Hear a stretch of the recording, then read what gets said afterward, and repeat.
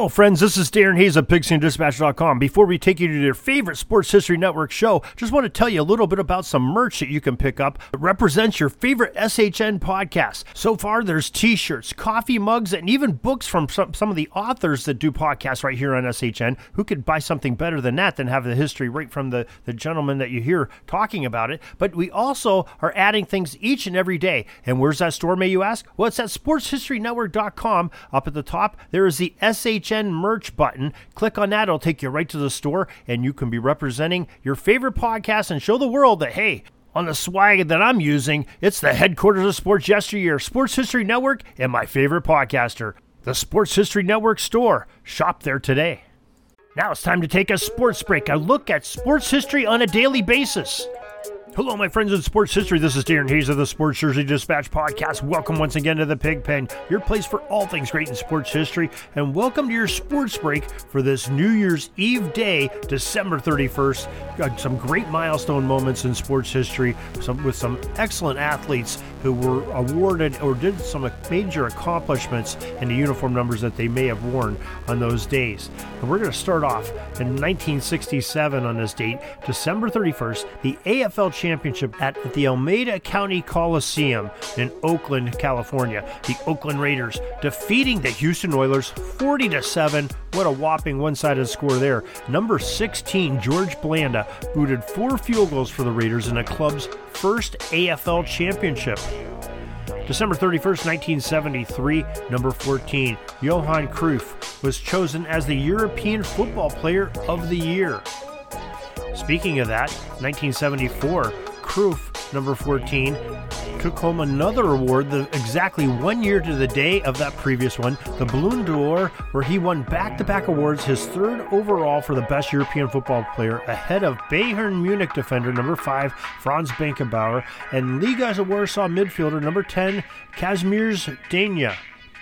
December 31st, 1988, the Pittsburgh NHL center, number 66, Mario Lemieux, accounted for all of his team's goals in the Penguins' 8-6 win over the New Jersey Devils. He famously scored 5 goals, each in a different way: even strength, power play, shorthanded, penalty shot, empty net, and also netted 3 assists. On the ice for all 8 and was a part of all of them. That is being some productive things for number 66, Mario Lemieux, Super Mario as they called him. December 31st, 1997, the Buffalo Checks NHL goalie, number 39, Dominik Hasek, stopped 36 shots for his 27th career shutout in the Sabres' 3-0 win over the Ottawa Senators.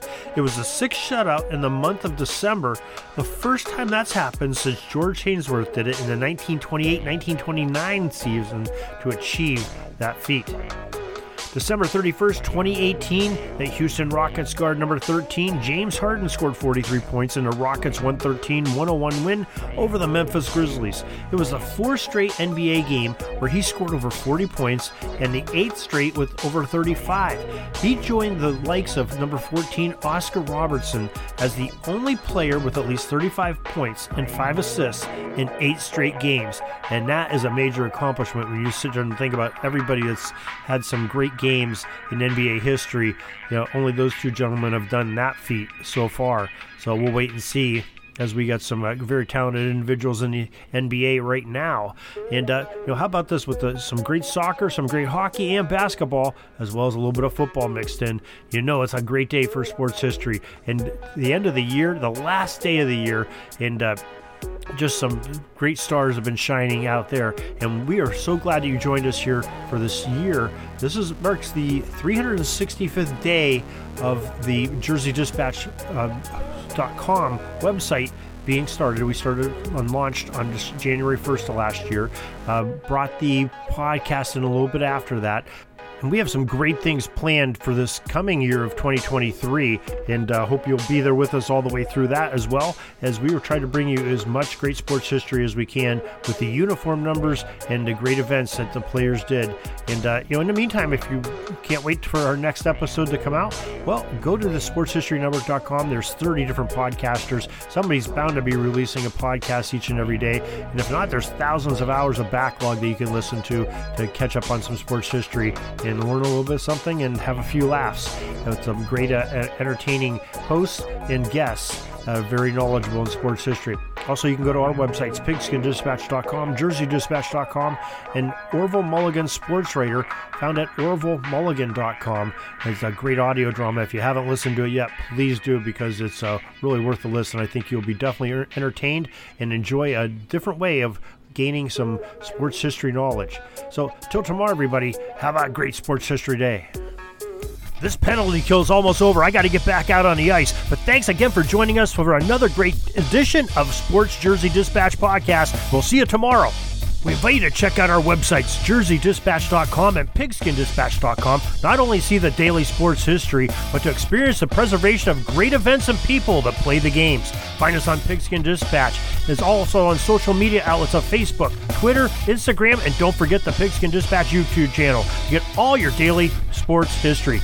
Pigskin Dispatch is happy to be associated with the Sports History Network, the sports headquarters of yesteryear, found at sportshistorynetwork.com. This podcast is part of the Sports History Network, your headquarters for the yesteryear of your favorite sport. You can learn more at sportshistorynetwork.com.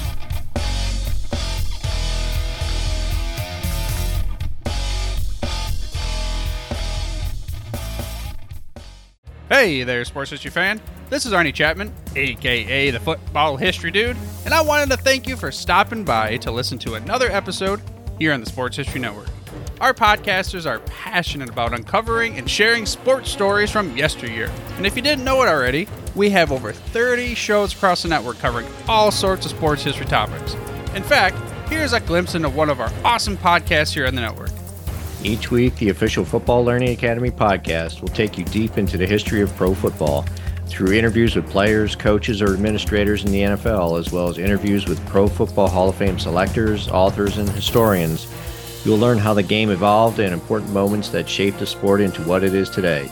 And don't miss the Pro Football History Nugget of the Week. Listen to the official Football Learning Academy podcast on the Sports History Network. How about that? I bet you're super hyped to go listen to that new podcast, right?